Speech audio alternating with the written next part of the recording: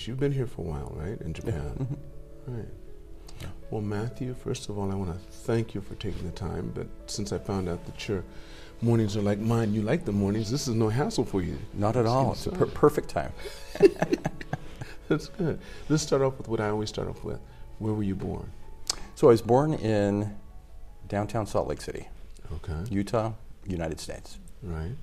And do you have other siblings too? I do. I'm the oldest of 6. Oldest of 6. How many years between you and the youngest? Oh, between me and the youngest, there's probably a gap of about 15 years. 15 years, okay. Are all of you really close? We are.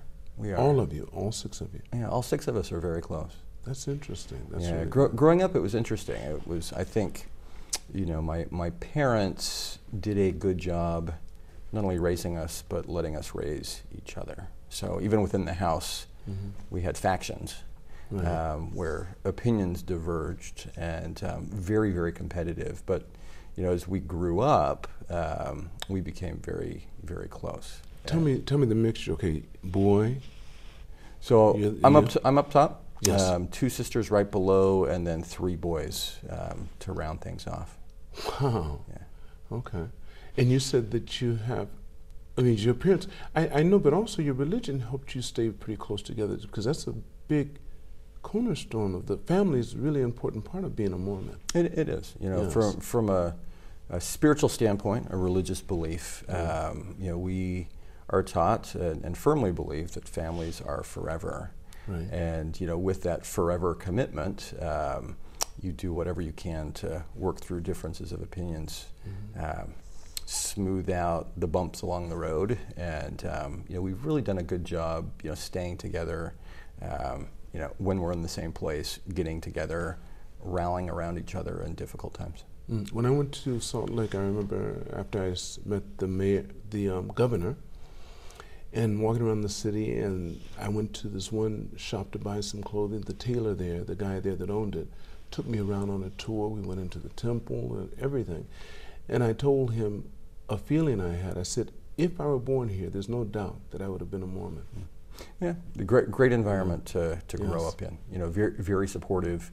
Being a member of the Church of Jesus Christ of Latter-day Saints has truly come with benefits and advantages, because not only within your own family unit, but within kind of the church unit, there's this idea of supporting and serving one another. So I remember, when I moved to law school, and we were in Salt Lake City at the time. I was just finishing up my degrees at the University of Utah. We were moving to Philadelphia so that I could obtain a Juris Doctor from Temple University, and had no money. Had a lot of excitement because I was embarking on a 3-year journey to pursue my law degree.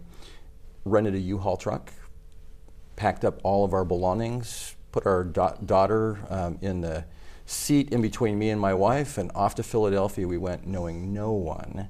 And when we pulled in, called the local bishop, and before you know it, we had 20 people that were there to help us unload our truck. We had people bringing us food. We had people, greeting us, and these are people that we had never even met before. Truly, the mindset of service and kind of Christ-like love is one that no one's perfect or even close to that, but it's a good goal, a good aspiration, and when you can implement that, even part of that, it makes a major difference. You make it look like I'm trying to get people to convert or something. wait. Oh, Matt, let's go back to a little bit further. What type of child were you when you were growing up? Were you more academic or were you more physical? Interestingly, probably a combination of both. And just share just a couple of brief instances with you. I mean, when I was 3, I was taught, as part of my religion, that Sunday was the Sabbath day, and it was a day that you devote to God and studying about Jesus Christ. And I also was taught that because it was a day of rest, you would go to church, and then you would come home. You wouldn't go shopping. You're 3 years old, right? I was 3 years old. Wait. You didn't have all this concept in your head yet. My parents had been teaching me that. Okay. And really interestingly, at the age of 3, I was the oldest. So, I think my parents... But you didn't have other siblings yet. No, and so my parents spent a lot of extra time on me. Okay, all right. And there was one day where I walked in the house and I declared to my mom, I said, Mom, when I grow up, I want to be a fire hydrant. Now you're 3. You're not talking at 3 now. What age are you now? Oh, you walk in the house and. Oh, I'm 3 when I'm walking in the house, and I'm declaring I want to be a fire hydrant. To which my mother corrected me, and said, "You mean a firefighter?" Right. I'm 3, right? Okay. And I said, "Oh yeah, firefighter." All right. To which my mother looked at me and she said, "That's a very dangerous job. Why don't we pick something else?" And so even at the age of 3, I started to think, okay, what should I be when I grow up? And so going back to the type of child that I was on Sundays, because I could only go to church and then visit with family, and they had probably worn me out during the week, I would wander around the neighborhood. And so I went to my next door neighbor's house almost every Sunday. They would leave the door open and I would just walk in and I would strike up a conversation. And so I'd have a That's the kind of neighborhood you lived in, yes. Yeah. So everybody was really close. Yeah, everybody's close. Strike up a conversation. And the man of the house, I think he would get a little bored, and so he would light his cigarette, to which I would proclaim, if you smoke, you're going to die.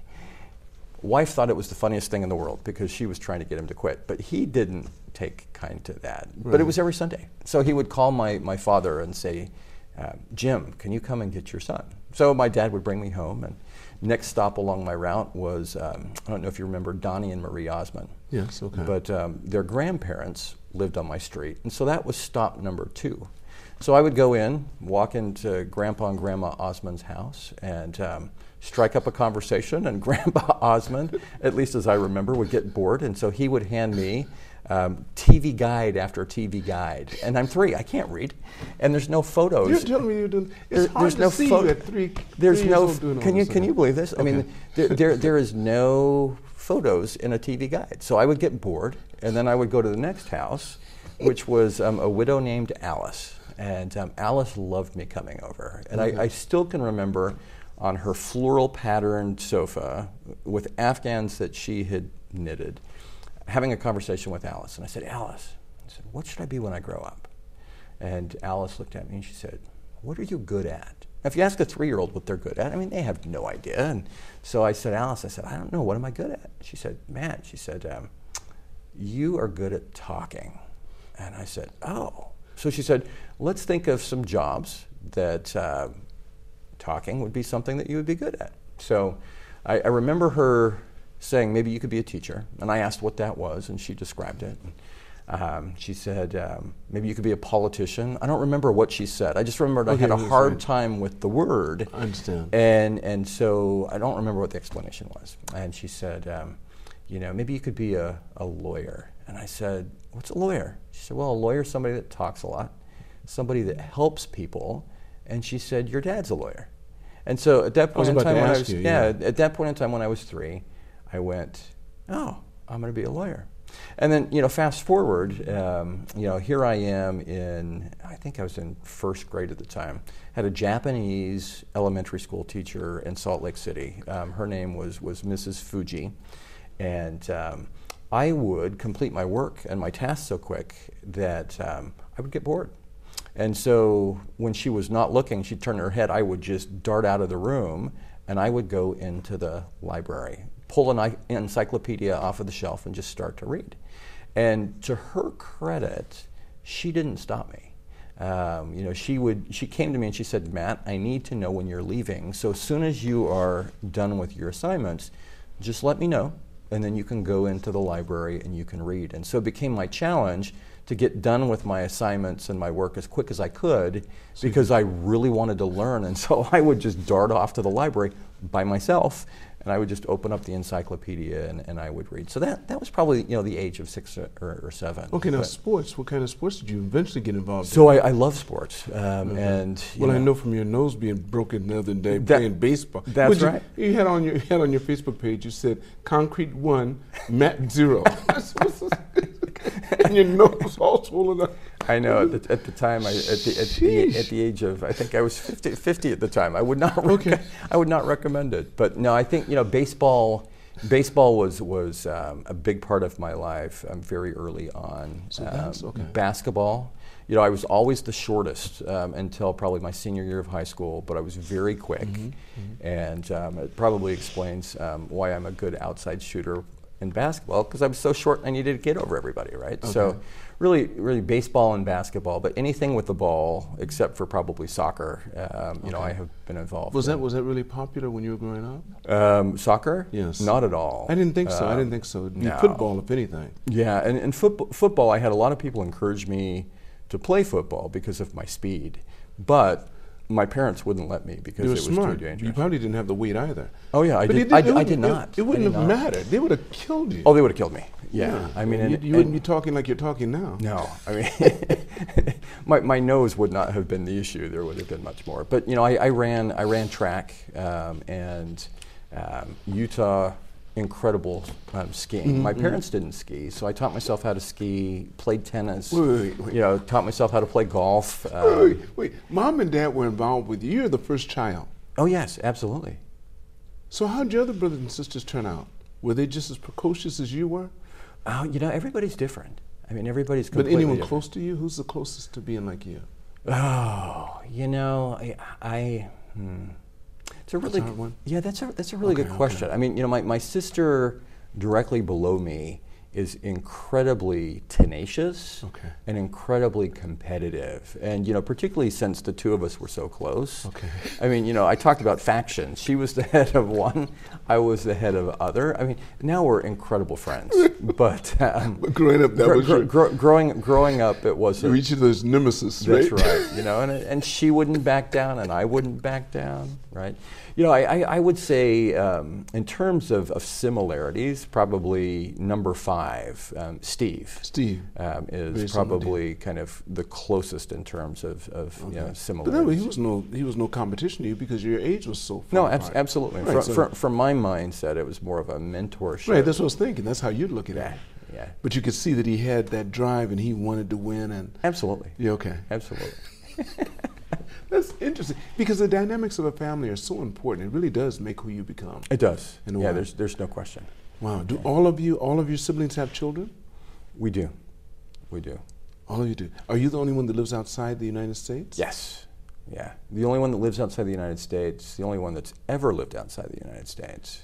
But did you ever travel as a family when you were younger? Did you travel out? Your father's a lawyer. Well, so you know, it's really interesting, you know, because the lawyer in my father's a little deceptive, simply because we never had any money. And well, you had 6 kids. Well, I mean, come on. 6 kids. You know, he was a lawyer for the Utah state government. Back in the day, governmental lawyers were paid very little.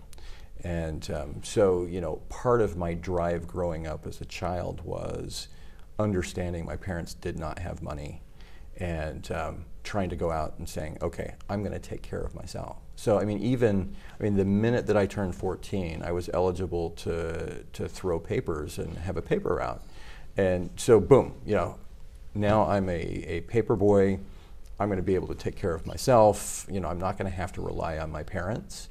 So, I mean, that was my mindset, you know, all the way up, you know, through college, you know, law school and the like was, okay, I need to support myself. And your mother took care of the home. She did. I mean, she that's a full-time job. It's a full-time job with 6 kids and, you know, and she's not getting paid for it. No, trying to give us all opportunities. Right. You know, she would, to supplement the income, she would teach piano lessons. But, you know, part of a mother's sacrifice for a son was I could play the piano pretty well.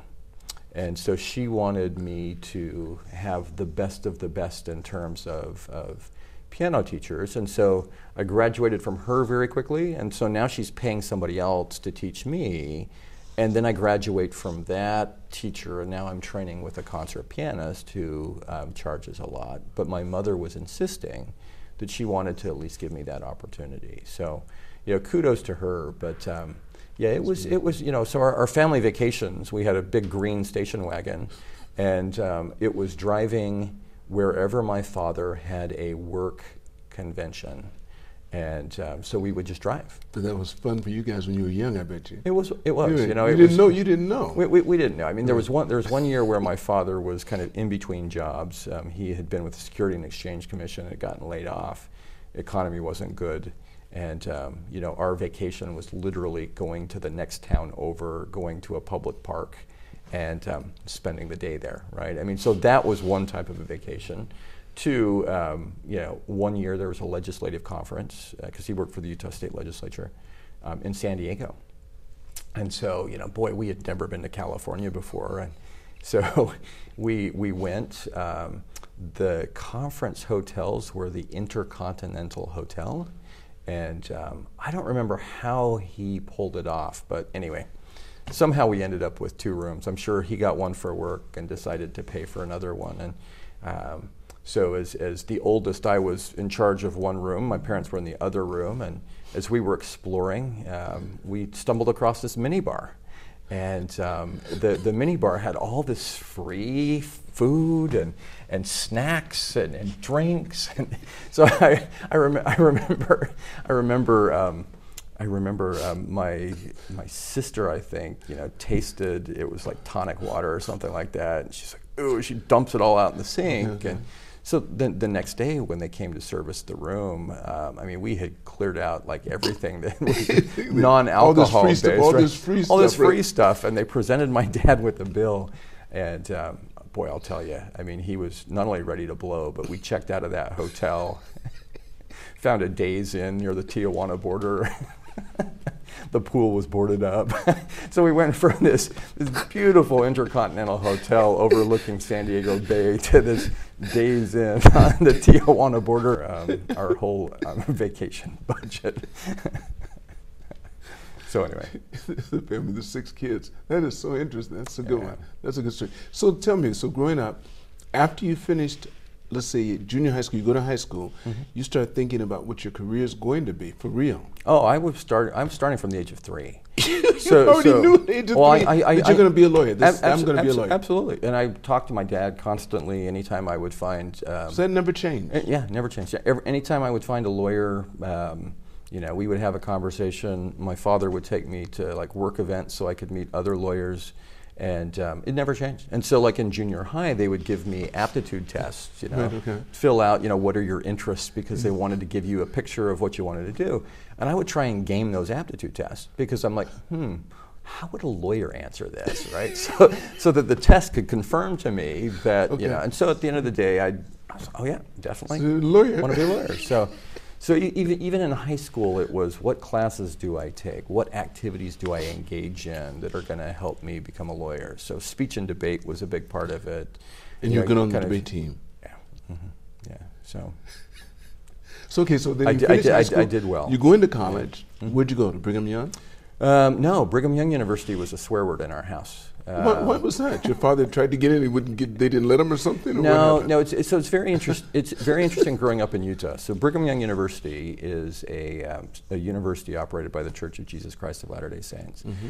But just up the road in Salt Lake City, you've got the University of Utah, and they're incredibly fierce rivals when it comes to athletics. Okay. And not only did I grow up in a University of Utah household. My grandfather was a professor of civil engineering at the University of Utah. My father had gone to the University of Utah. My mother had gone there. So all of my aunts and uncles. Serious rivalry. Serious rivalry. When University of Utah and Brigham Young University play, pranks happen between families and from university to university. University of Utah folks, like, they would sneak down to Provo, Utah, and in the fountains they would put red dye because red is University of Utah colors, and Brigham Young University would come up and they would try and paint something on there's a block U on the mountain just up in Salt Lake to try and paint it blue, and so anyway, just really, really an intense rivalry. So there was no way ever I would be going to Brigham Young University. So I went to the University of Utah for a year, and University of Utah for a year initially. And as a member of my church, completely volunteer. You do not have to do it, but I felt compelled to volunteer to serve to become a service missionary to go out and to serve others and You'd be do an service elder, projects and to proselyte, Right. become an elder. And you do not get any money from the church. I understand. You have to work your way back, they say, in a way. Yeah. So no money from the church. It's either you, your parents, your local congregation provides the financial support. The church has missions around the world, and so I volunteered.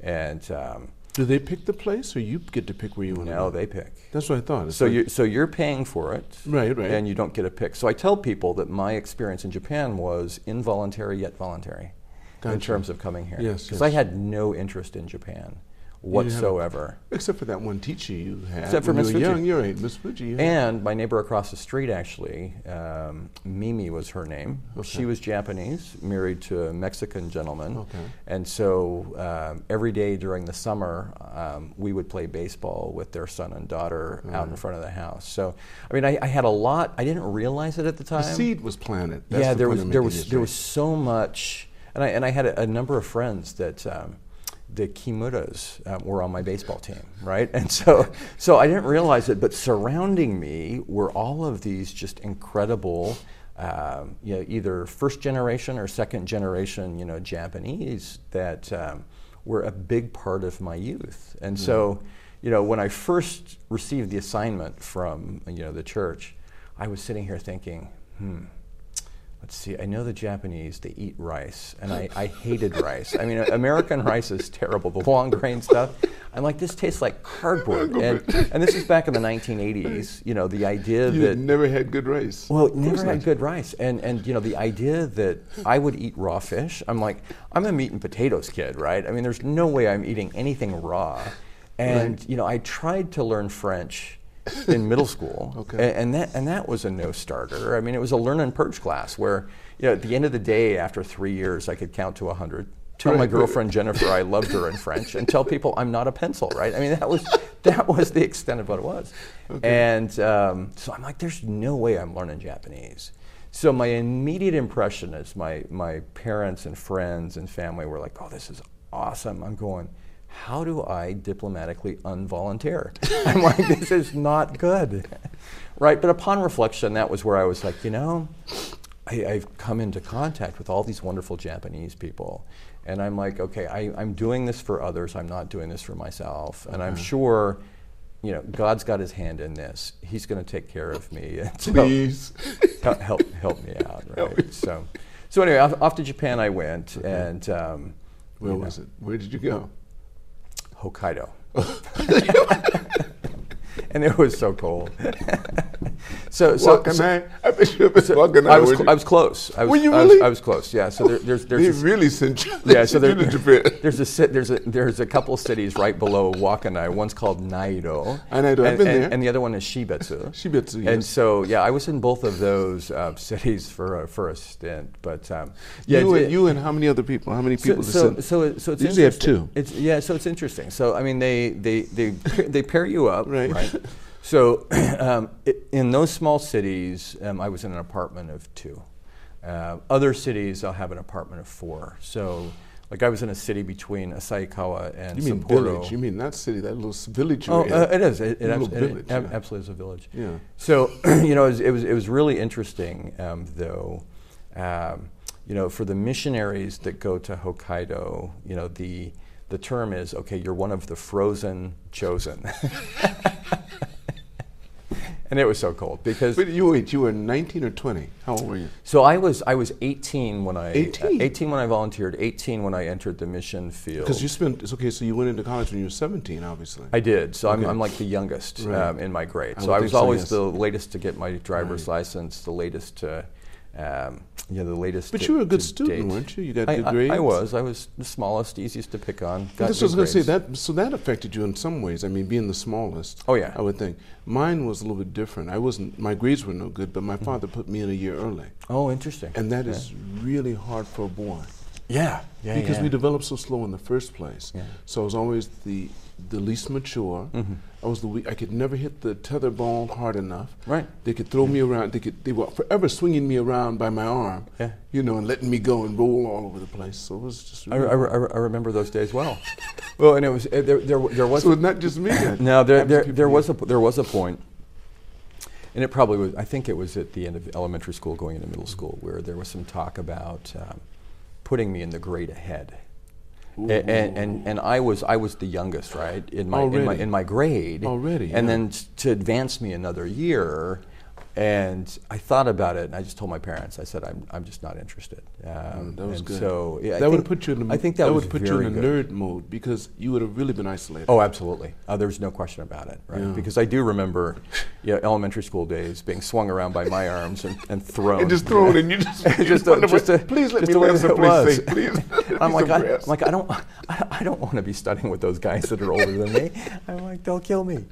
Right. That's interesting. So, okay, so you go to Hokkaido. So you're up there for how long? 2 years. So it's a 2-year commitment. I got really sick, and so when I was up in Hokkaido. When you talking about when you first heard you were going to go? No, it was after the fact. I mean, long story short. I mean, I started to, of all things, have problems with my earlobe. And so every time I would go indoors, my earlobe would grow to another degree, and I had this massive ball inside of my earlobe in the middle of the winter, and I'm in Shibetsu, and so I asked a church member for a doctor referral, and so they sent me to their doctor, and I walked in. I'm sure this gentleman had received his training prior to World War II. He wanted to lance it immediately. There's no question. I wish. I mean, he looked at my ear, and he was feeling it, and it really hurt. And every time I would go in, it would just throb. And so he looked at it, and he was like, "Kore wa gan desu ne." No, he did not. He said, "This is cancer." I know, I understand. And this is pre-internet days, and I'm thousands and thousands of miles away from my parents. And I've got this gentleman who's probably 80 or 85 who's looking at my earlobe telling me that I have cancer in most likelihood. And I'm sitting here going, I've never heard of cancer of the earlobe, but in my mind I'm going, I guess you could get cancer anywhere. And then I'm like, but at least it's in my earlobe, so if they caught it quick enough, maybe it won't spread to my brain. So here I am, 19 at the time, just all these thoughts. And so he said, I'm going to refer you to a cancer specialist in Nairo, which is another village. The fact that they had a cancer specialist there, now that I reflect, I'm like, why did they have a cancer specialist there, right? But anyway, so I go, and so this is probably the youngest doctor in the world. And they are so enamored at this hospital by seeing someone who is blonde hair and blue-eyed that they send in probably every nurse that they have in the hospital to make sure they get a chance to make sure they get a chance. And the doctor's looking at this, and he starts to laugh, and he said, "This isn't cancer." He said, "You got frostbite so bad that," he said, "every time you go indoors is when it hurts the most, right?" I said, "Yeah." And he said, "You got frostbite so bad that the pores froze shut, and so every time that you go in and you start to sweat, the sweat can't come out, and so the sweat's kind of like crystallized." And so he's giving me this explanation, and maybe I missed some of it, right, given my Japanese level, but I thought that he was going to lance it, but he gave me medicine, like 7 or 8 different types of medicine, which set off a chain reaction. I'm sure I was allergic to this medicine, and I just kept on taking it, couldn't sleep, couldn't eat, couldn't think.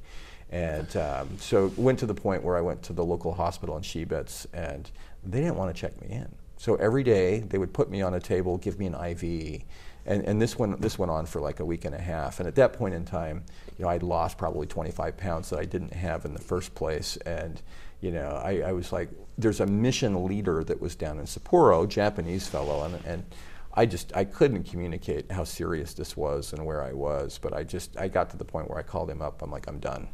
I said, as much as I believe in this and what I'm doing, and I want to help people, there's other ways to do this. I'm going to die. I need to go back to the U.S. and I need to get How long help had you been here by that time? I'd been in Japan probably 9 months at the time. 9 months by that time. 9 months by that point in time. And how much of that was spent being sick? The last probably the last month. The last month. I fought that off for a month, but so I left, and there was a lot of disappointment because I had anticipated fully doing the entire 2 years, But I mean, there were so many lessons that I learned in that, and became much stronger person through all of that. And literally from a physical standpoint, I have never been sicker in my life. So kind of hitting physical rock bottom, the mental toll that takes. Here I am as a missionary trying to serve others and perform Christ-like service, and kind of hitting rock bottom across the board. I mean, I think oftentimes in your darkest hours you learn a lot, and so I learned a lot about myself and my resolve to do good and to serve others. That became even stronger. My relationship with God became even stronger. How did they treat you when you came back? Were they sympathetic to your? It depended on the person. Really. So some of the guys were really upset with you for not toughing it out. Yeah, and I think that was. I think it was a different day, and I think a lot of people didn't know, why I would turn around and come back. They didn't realize that I was so sick. I would, but in a conversation or something like that, right? If they're like, hey, did you serve a mission? Yeah, was it 2 years? No, it was like a year. And then people would look at you like, so what did you do? You're right. And then, I got really sick, and then you can kind of see the wheels moving in people's eyes, right, in terms of are they judging. And at first that really bothered me, right? I did have a neighbor come up to me like shortly after I got home, and he knew that I'd been sick. And I was out shooting baskets on the hoop, and I'd been back for like probably 2 or 3 months, and I'm just kind of nursing myself back to health. And he was just like, we were so proud of you when you left, but when you came home, things changed. And he just turned around and walked away.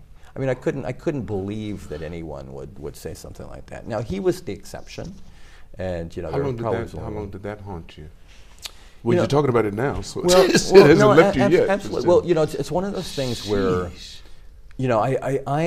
I'm very, very optimistic, right? And so even when you have something like that happens, the negativity drives me to be positive. Mm-hmm. And so in my life, like from our church, when I have seen missionaries volunteer and go out and struggle, maybe it's physically, maybe it's mentally, spiritually, whatever it is, that comment of that neighbor has driven me my entire life to go above and beyond to support others, right? So it's one of those things where, at the time, disappointed, haunted for a while, but, as I reflected on that, I was like, boy, I never would want to make that comment, and hopefully inspire others, to do that. So when we lived in Wyoming, sure enough, neighbor across the street, he went to South America, ended up getting a tapeworm, got really, really sick, similar, had to come home.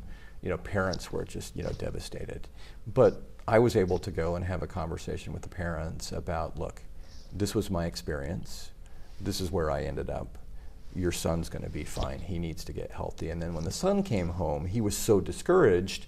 I was able to have the conversation with him. That's good. Right, and So I could see having that conversation. His mood flipped immediately because he's like, okay, this isn't something that I did, to cause this, and it's something that I can grow from. Oh, that's wonderful. Taking that's that negative and flipping it positive. Isn't it something? Yeah. It's interesting. It seems like this journey we're all on. What they say, I've heard this saying before. They say, experience is something you always get 10 minutes after you really need it. Absolutely. Life is that way. If everything goes fine, you're not learning anything. Not at all, right? It's really there's nothing to push you. Yeah, I mean, and there's opposition in all things, right? That's right. And through that opposition, at that point, I think that's where you truly grow. Right? You find out who you are. The military does it. Having gone to the military, I didn't need it like a lot of the guys did because I was raised by my father. Mm-hmm. But the basic training, that's what that's all about. They want you to learn that it's an inside-out proposition, right? Not an outside-in. Absolutely. And you find out who you are, and not everyone makes it through. They don't. And I think in life, I'm a big believer as we make mistakes. I mean, that's where we learn, that's where we grow, and it's like, okay, I'm not going to do that again, or I'm going to do that differently, right? And it's really focusing on, what are you going to do better next time around? When you got home and you got over that, you nursed yourself back into health, then where'd you go? What happened from there? So that was really interesting. In downtown Salt Lake City, there was a congregation that church services were held in Japanese.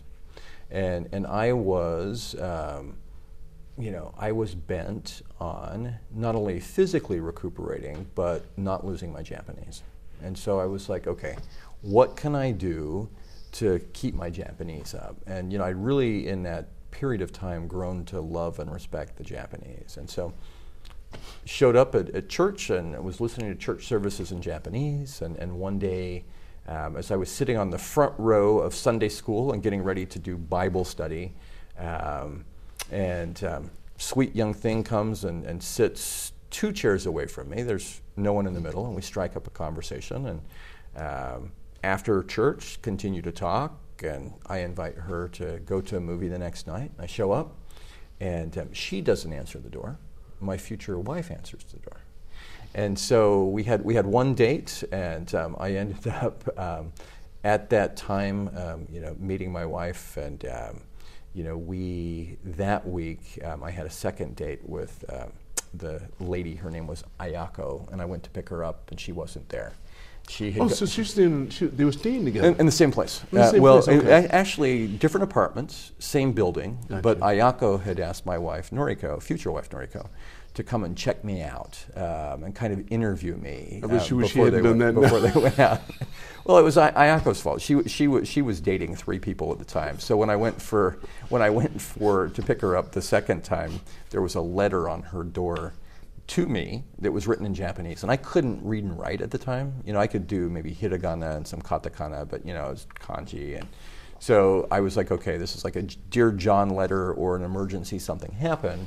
And so as I was thinking about solutions, I was like, oh yeah, Noriko, she lives in this building. So I went to the mailboxes, and she had put her last name there, and I was like, Japanese name, gotta be her. Went and knocked on the door and asked her to read me the letter. And I think I came out of her apartment 5 or 6 hours later. So we just talked and talked. That's beautiful. That's beautiful. So it was great. About a month later, so Noriko was out of money, headed back to Japan. Pre-internet days, telephone calls are 2 minutes or $2 a minute. Mm-hmm. And I was just like, okay, she's the one, she's special. I have no money. If I don't act now, I may lose her forever. So at the end of a month, with a lot of prayer, a lot of faith, I asked Noriko to marry me. And 5 months later, we were married. She didn't leave then?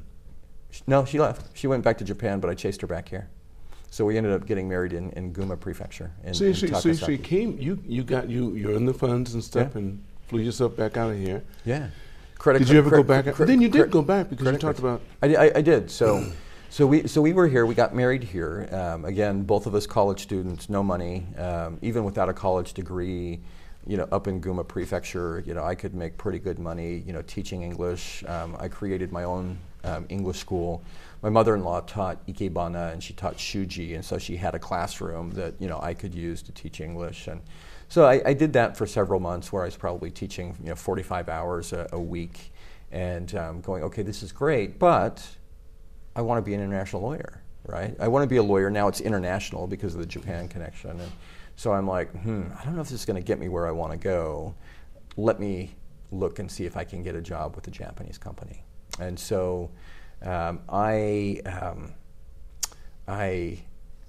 looked at the Japan Times. Back in the day, if you remember, every Monday they would have their big job boards. That was where everybody found their bilingual jobs. And as I would go to the train station in Gunma and the city that we were in, that was the only place that sold the Japan Times, and I every Monday would get it, and I would look, and there was a company called Yokogawa Denki that had a subsidiary in the city next to where we were. That was in Ashikaga in Tochigi, and they were looking for somebody who could do international marketing, technical translation, and they wanted a native English speaker. And I was like, okay, so how many people are in Tochigi that could do that, right? I'm like, there's probably not very many. And I said, the fact that I now live in this area, like literally in the city next door, right, in Gunma Prefecture and Kiryu, I'm like, maybe I've got a shot. But all these obstacles against me, right? I mean, I don't really read and write Japanese very well, and they want somebody to do translation. Like, that's a problem. I have no experience doing international marketing. That's kind of a problem. I don't have a college degree. Okay, that would be, an issue. Here I am, like 20 at the time. I look very young, and so when I was 20, I probably looked like I was 12, right? Right. And so I'm like, there's no way I'm going to get this job. But I'm like, you know what? Never stopped me before. Always, just press forward. If I could work for a Japanese company doing this would be a great springboard to a career in international business law. And so I had my wife put together my resume in Japanese. Remember, I don't write very well. Right. And it looked really cool, when it got done. And I did my cover letter. And interestingly, this company made hydrological and meteorological instruments. And one of the classes that I had taken at the University of Utah as part of my undergraduate kind of general studies was a meteorology class.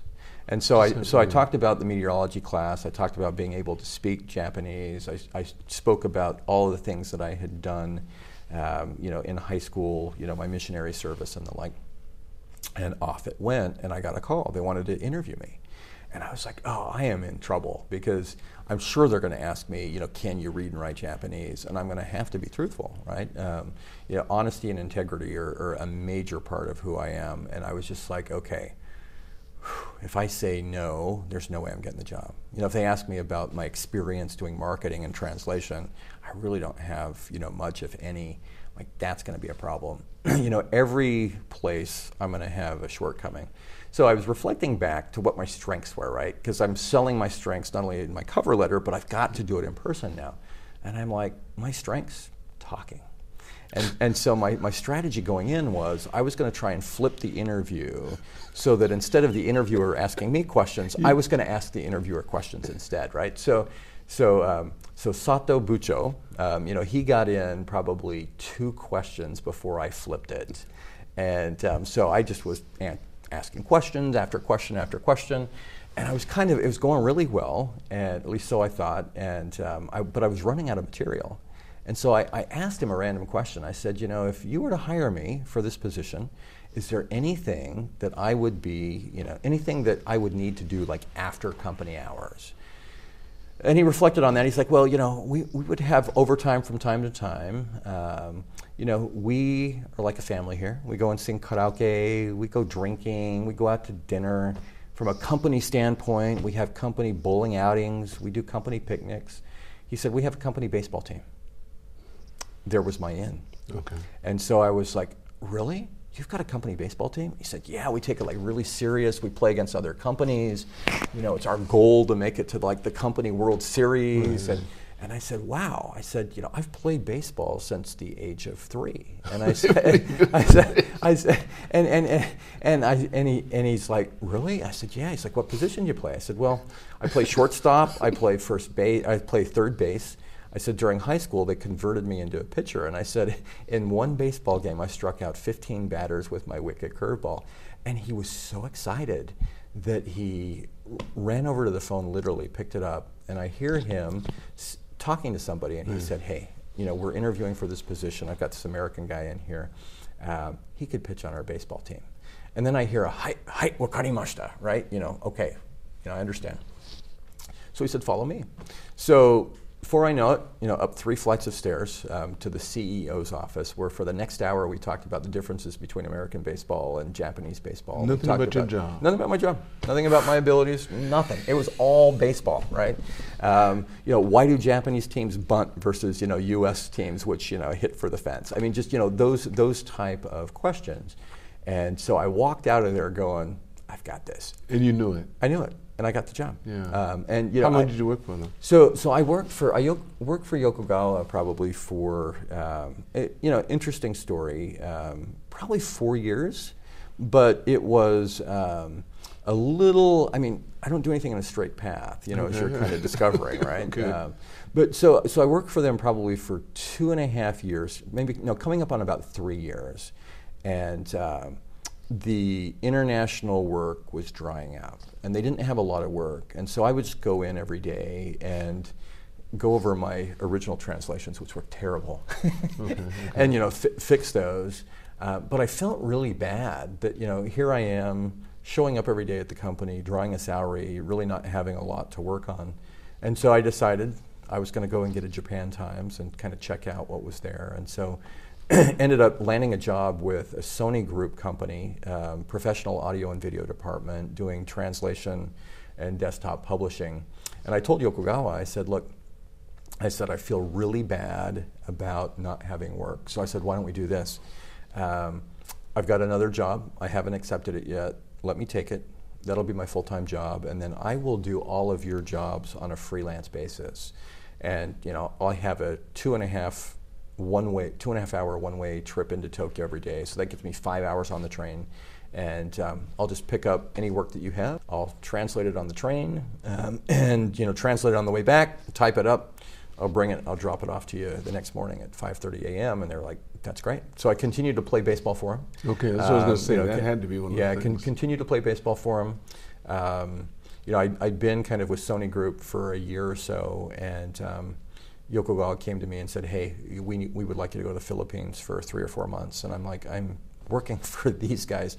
And they're like, we've got this massive job. You have been working on all of the explanation manuals, right?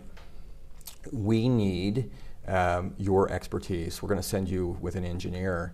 And at that point in time, I was like, okay, this is probably a good time for me to quit Sony, go to the Philippines. Went to the Philippines for about 4 months, came back, finished up my last year at the University of Utah. So I got 2 degrees from the University of Utah in 2 years. Wow. A year before my mission, and then a year after all of that, and then off to law school I went. Wow, that is beautiful. What a story! My goodness. Yeah. So tell me this. So now, where are you now in your life? I know you're the dean and CEO. That's of right. Temple. Yeah. And you've been in that job for how long now?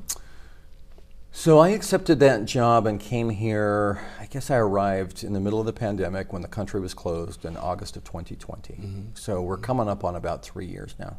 Did you move them into the new campus? Were you part of that, or was that done before? So the new campus in Sangenjaya, that was done right before I got here. That's what I thought. Just a little bit before. So it was September of 2019 was when that campus opened, and it was in operation until February of 2020, and then the pandemic happened, and then boom, closed down for about 6 months. When I came in August, we were operating in person. A lot of the universities and schools were still closed, but COVID numbers in Japan were very low, and so we had probably 25% of our classes in person, 75% of the classes online, and so as many other places were not dealing with the in-person, we had that going on, which was really good. Right. Because they didn't make it mandatory. Never did. They never did, but they understood how their society works. There's peer pressure and everything else. But you also understand the gaijin factor we have.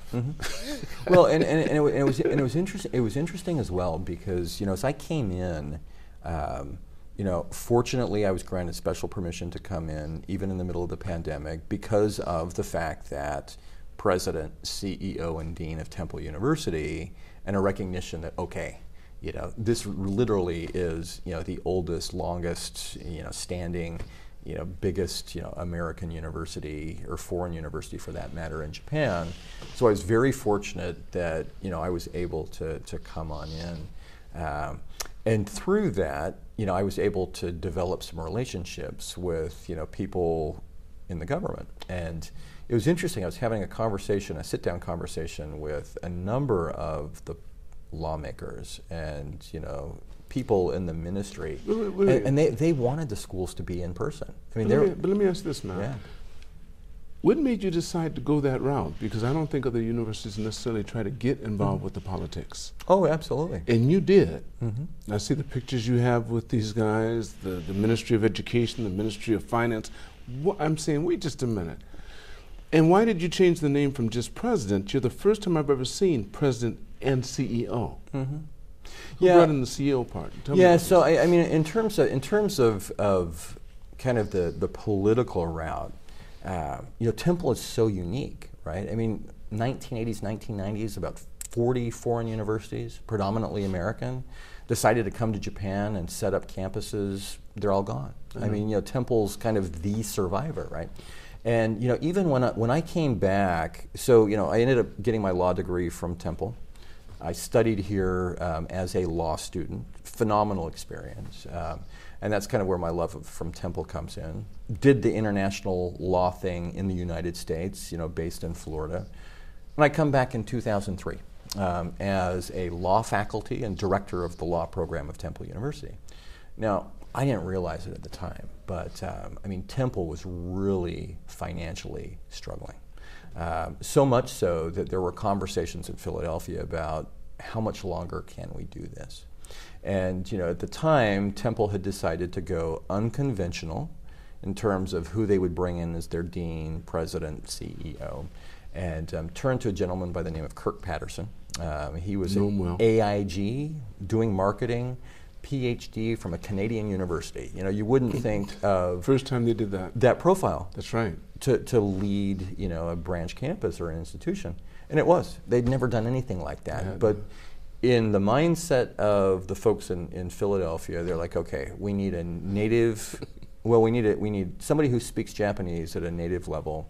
We need somebody who knows the business, can get along and maybe get into some political circles that your traditional academic that they had sent from Philadelphia just couldn't do. Right. And so as I came in as law professor and law program director, Kirk, I think, quickly figured out that I've got just this boundless energy. And so he quickly elevated me within his team. And the goal at that point in time was we need to be officially recognized by the Japanese government. We have gone it alone. When Temple first came in 1982, there was a sit-down meeting with the Minister of Education, and Temple was talking about how they wanted to bring American-style education in English to the Japanese and make it convenient enough so that there could be a base of education here, and that could springboard them overseas. That was the initial concept that was there. Secondarily, there was a graduate teaching English as a second language, so training professors, right, or teachers to teach English better. That was the initial concept underlying what Temple wanted to do. But as they were having this meeting with MEXT and the minister was very quiet until the question was posed, let us know how we can work together and what we can do for you. And the minister looked at the Temple delegation and said, you can go back to the United States. And the delegation just went, whoa. Yes. And so at that point in time, it was very clear that Japan did not want to work with Temple. This was 1982.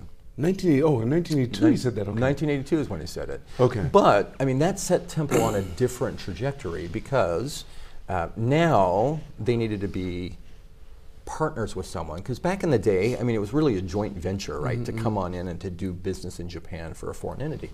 So the first joint venture partner recruited all these students for Temple to really come in non-degree English studies, got several hundred folks, collected the tuition, and he bolted. So now Temple is 0 for 2 in terms of coming on in, but the Temple name and brand is out, and literally, this gentleman walked away with $300,000, $350,000 worth of money, and Temple had to go. Okay, do we leave, or do we just provide? These folks had already paid for it, right? So Temple decided to swallow that pill. Had to go out and find another partner, right?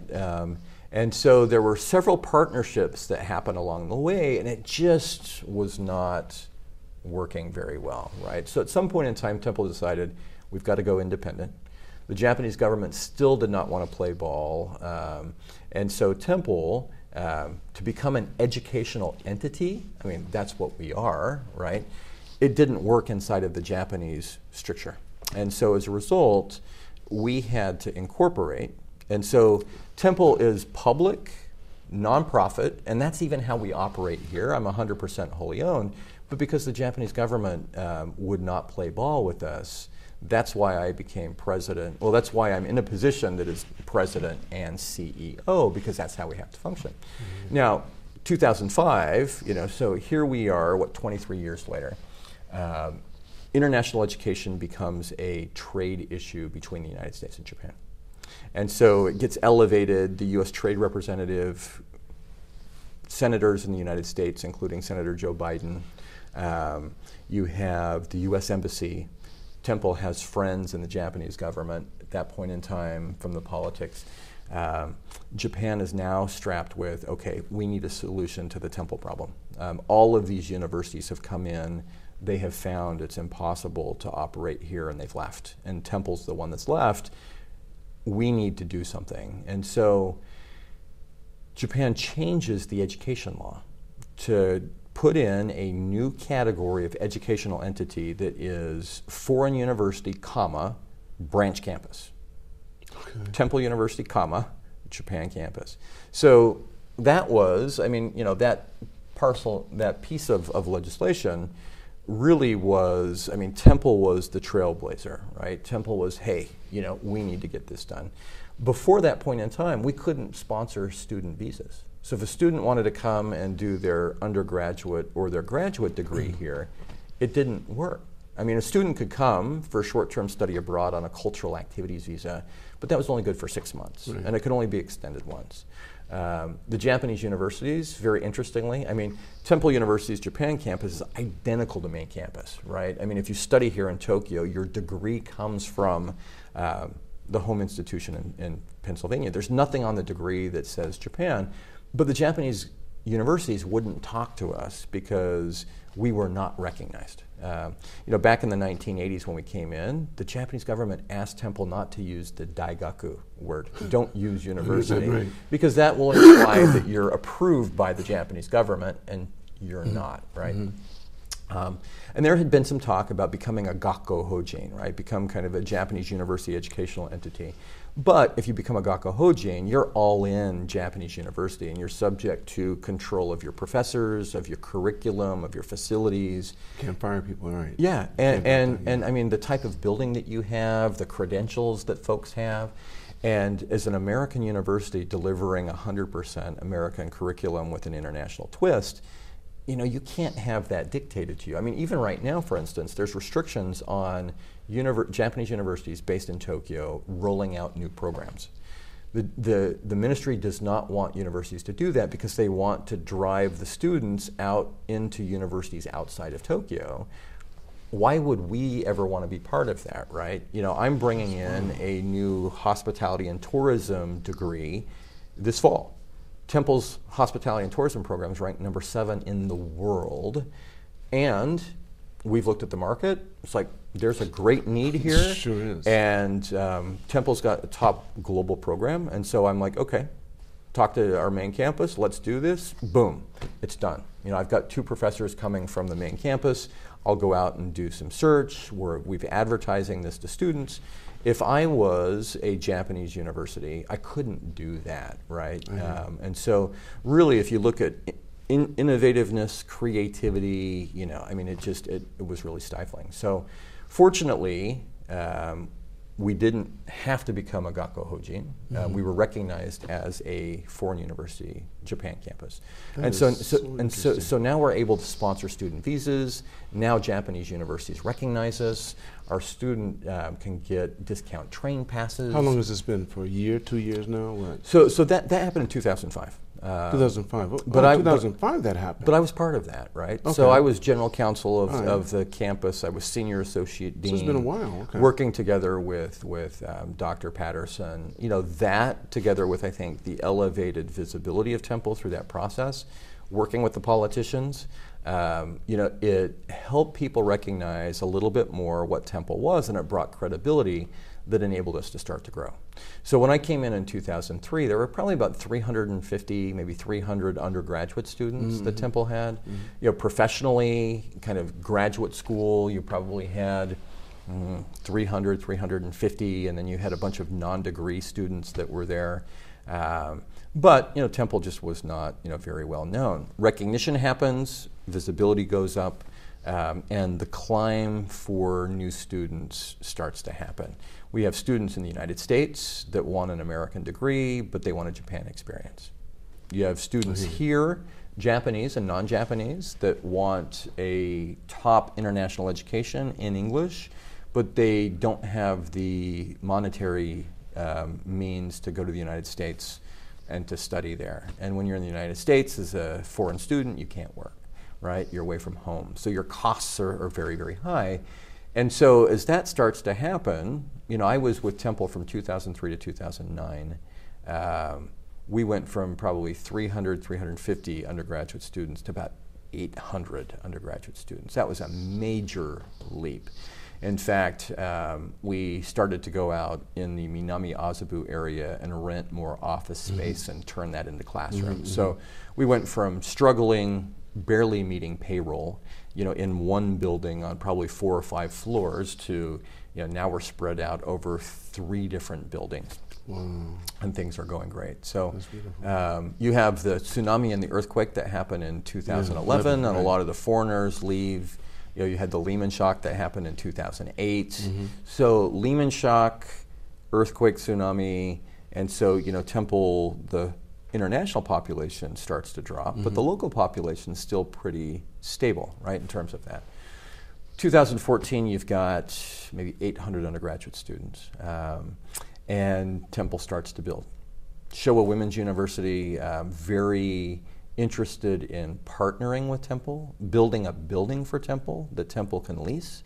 Showa Women's University, they have the British School on their campus. They sure do. So Temple's there now too? Yeah, and so they actually just outside of their walls had a big parcel of land, and so they built 2 buildings to attract Temple to come on in to this university campus setting. So this is where we... And this is 2000 what? So this would have been 2019. 19. So 2019, at that point in time, Temple's at about maybe 1,200 students, along those lines.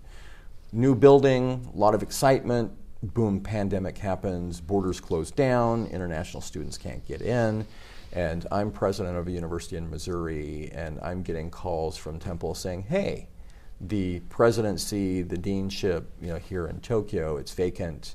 At first I'm like, guys, I just moved. But now you have how many kids do you have at this time? So we have 4 kids at that time. But at that time you already had your 4 kids. Oh yeah. What were their ages? What were their ages? So when I got that call in 2019, I've got 4, and they would have been 18, 20, 22, and 26. Okay, so they're almost finished. Okay. So they're almost done. So they're almost done. In fact, even my youngest, he had just started university. Phenomenal classical pianist, one of the best in the world. He was off at Eastman School of Music. The only one of your in New 4 York. kids? In terms of piano. Oldest plays. Too. Number 2 plays, but number 4 is like world class. And number 3 is your daughter. No, number 1 is my daughter. Number 1's your daughter, okay. Yeah. Number 3 is my violinist. He's my my engineer. 1 girl and 3 boys? Yeah. Okay. Girl up top, 3 boys down below. Okay. So she's pianist. She's a pianist / vocalist. Vocalist, okay. And your second? Second, Josh, he is my sports player, but he also plays the piano, just for fun. All right. Number 3, he's our engineer. I mean, he loves sports too, and he's our violinist. Right. And number 4, literally, he placed 3rd place in an international piano competition in Tennessee when he was 5. He's played Carnegie Hall 4 times. He's played the Kennedy Center. He's performed and succeeded in international competitions. He's been a top American finalist in piano competitions in the Netherlands, in France, Rome, Spain. So anyway, that's amazing. So he's been quite amazing. But yeah, they were all out of the house. And I mean, I just started a job in Missouri. A lot of things that the university didn't know about the condition of the university that were never disclosed. And so I'm getting calls from Temple saying, hey, this is open. This is kind of right before the pandemic. When the pandemic happened, it was like, okay, we really need a strong leader to come on in. we know you love Temple. Temple's part of your fiber and being. And, truthfully it was. I mean, my study abroad experience here in 1997 was phenomenal. Couldn't have been that way without Couldn't have been Temple. any better. Yeah. Right. And, I got introduced to politicians and judges and, internships here. And it was just amazing. And then, coming back in 2003 and 2009, being part of the legal world here and the political world and those type of things, and bringing Temple through that. In 2009, we left Japan because of my youngest and his piano. We had discovered his talent. Well, we discovered his talent, prodigy, yeah. but Japan does not do a good job elevating talent, and because it's ware. It is, and we had connected with a university professor in the U.S. who was happy to help us when James is like 6. Here we come back with the same expectation, and the university professors are like, "What? No, not going to happen."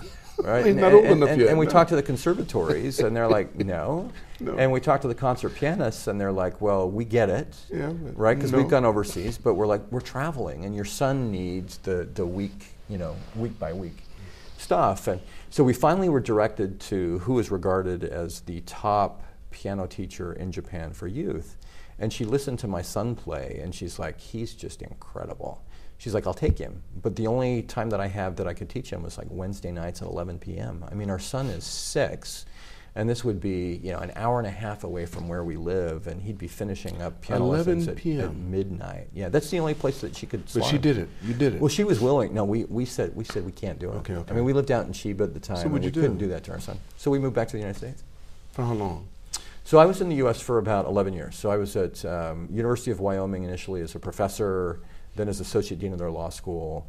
So we did that for about 5. And then I was in Ohio at the University of Akron as dean of the law school for about a year and 8 months. The new president came in the same time that I did and didn't last more than a year and 8 months, and had done some really magical things at the University of Akron School of Law in terms of a turnaround, growing enrollment, new programs, innovative stuff. And so the board called me one day and said, hey, we've been watching the law school stuff. Do you think you could do that at the university level?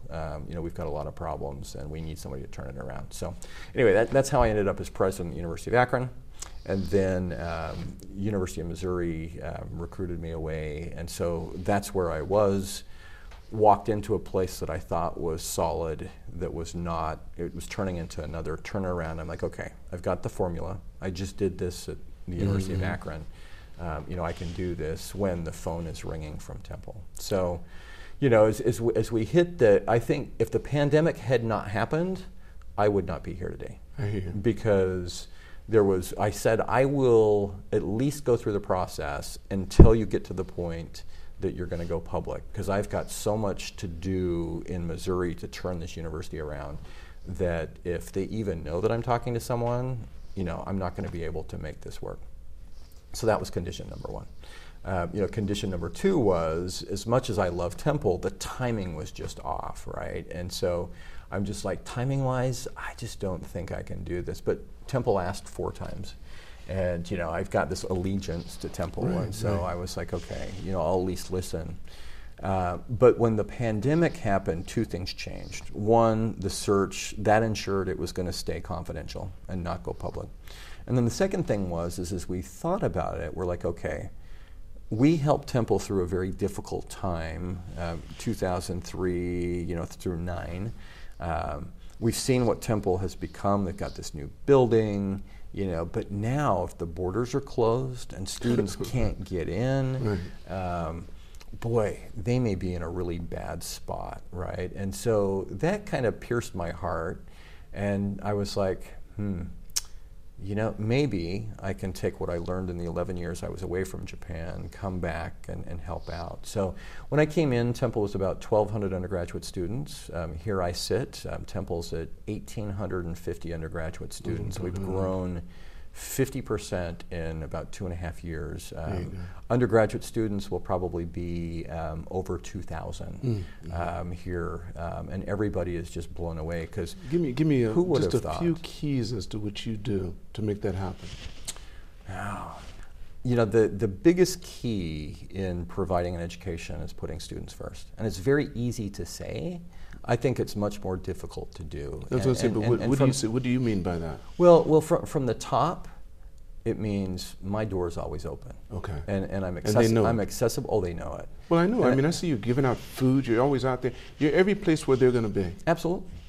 So I'm on the basketball court. I know. Playing with the basketball club. Breaking your nose. I know you're there. Yeah, absolutely. And it's so interesting. But the kids really can relate to that. They do. And they know you're there. So here I am guarding somebody, right? And this is last week. And so dripping in sweat, one of the students looks at me and he's like, "How do you learn Japanese?" He's like, I need some tips. And I'm almost getting emotional on the basketball court because I'm like, that's why I do this, is because I've got someone who's here from Hawaii, who's struggling with the Japanese language, who I'm putting myself in a comfortable enough position that they'll have that conversation. That's right. Right? The week before that, I took a group of 41 students up to Yokogawa.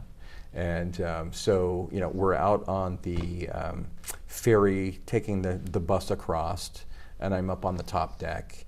And I've got student after student coming to me asking me about careers, or talking to me about personal things. You know what to do. Well, it does, right? And it's just it's like having a reminds me of my sons, right? They are your sons. I mean, they're your sons and your daughters. And that's exactly what my wife reminds me all the time. She's like, I wanted 5 kids, which is interesting for somebody who's Japanese. And I drew the line, but she's just like, I'm glad we didn't have 5 because you've picked up thousands and thousands of kids, that are there.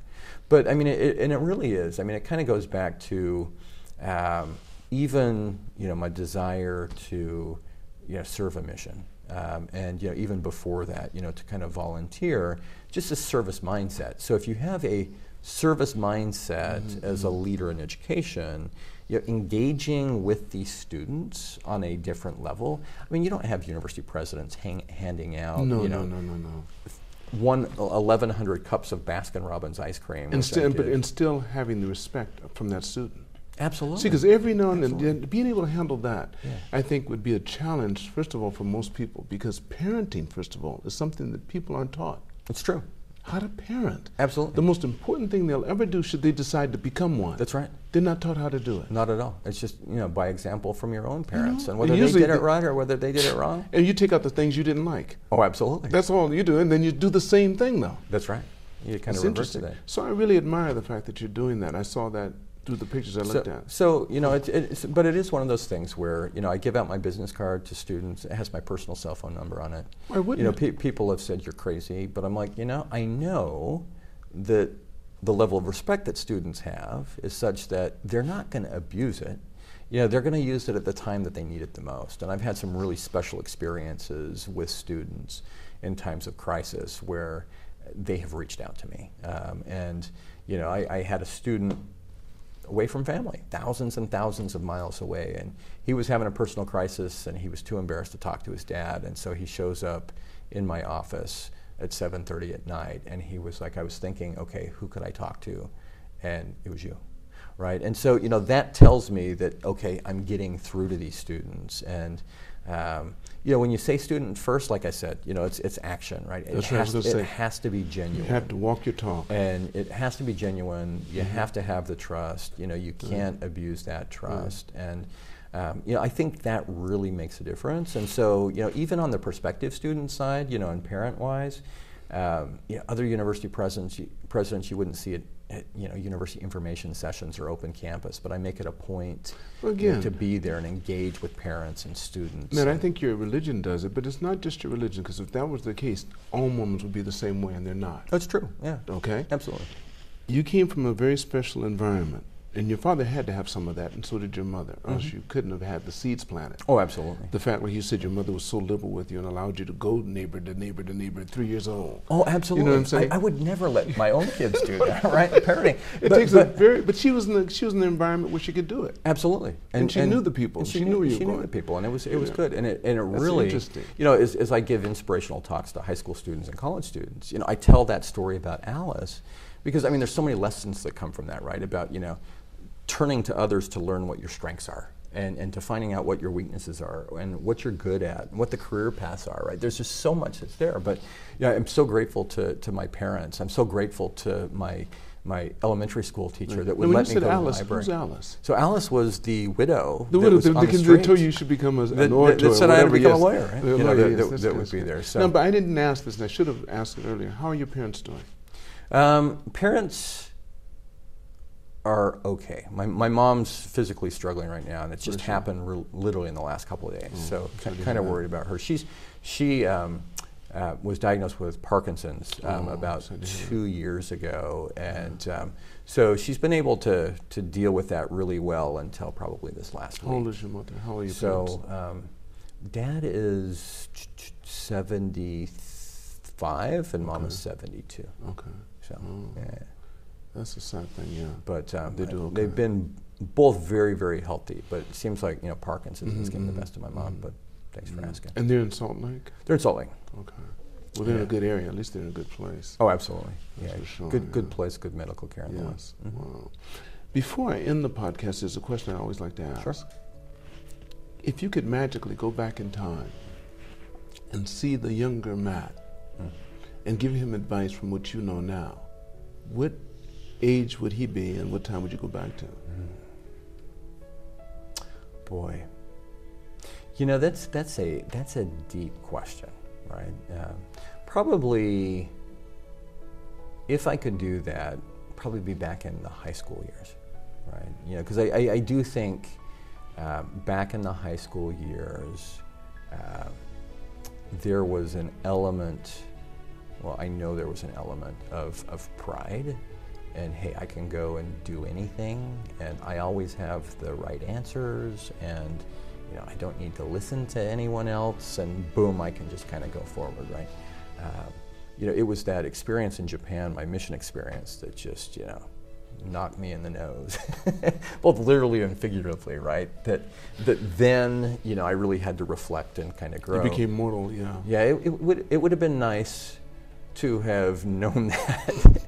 Before high school, and I tried my best when I was in high school, but you kind of go back and you're like, okay, that pride, I probably shunned some people that I shouldn't have, not that I was a bad kid, or I had a lot of friends and runs in friend circles, but I really would have liked to have gone back and embraced some people that were outside of the popular circle that I probably should have paid more attention to. And it's interesting, sitting here at age 52 and kind of reflecting on that, going, oh, I wish I would have treated everyone well, right? And but I think you it's never know. You never know. Just and the thing is, because of the time we're in right now, and because the media is so prevalent everywhere, they might hear you say that. Yeah. The very people that want to know what you turned out to be and what you're like. Absolutely. And I can only pinpoint a few instances that I would go back and change, but it's just like, oh, that person wanted my time and I completely ignored them. Or, I said something to someone and I didn't mean it that way, but it came across as something different, and I didn't take the time to correct it, right? That really is the thing. It kind of goes back to what we talked about before. The negativity just kills me. And, I try and do what I can to take the negatives, instead of dwelling on those, flip those into positives. And something that I've learned over the course of my life, I wish I would have known that back in high school, because I could have made the world an even better place. Well, look, I think you have a lot more time ahead of you. I hope you do, so you can continue to do that. Well, thank you. Matt, I want to thank you so much. Thank you. Absolutely. It's been wonderful, really. And I will have you on again. Sounds I good. have to. I want to thank all of you for watching this podcast. Never forget, it's all unknown, so continue to reach for the stars, because you're too blessed to be stressed.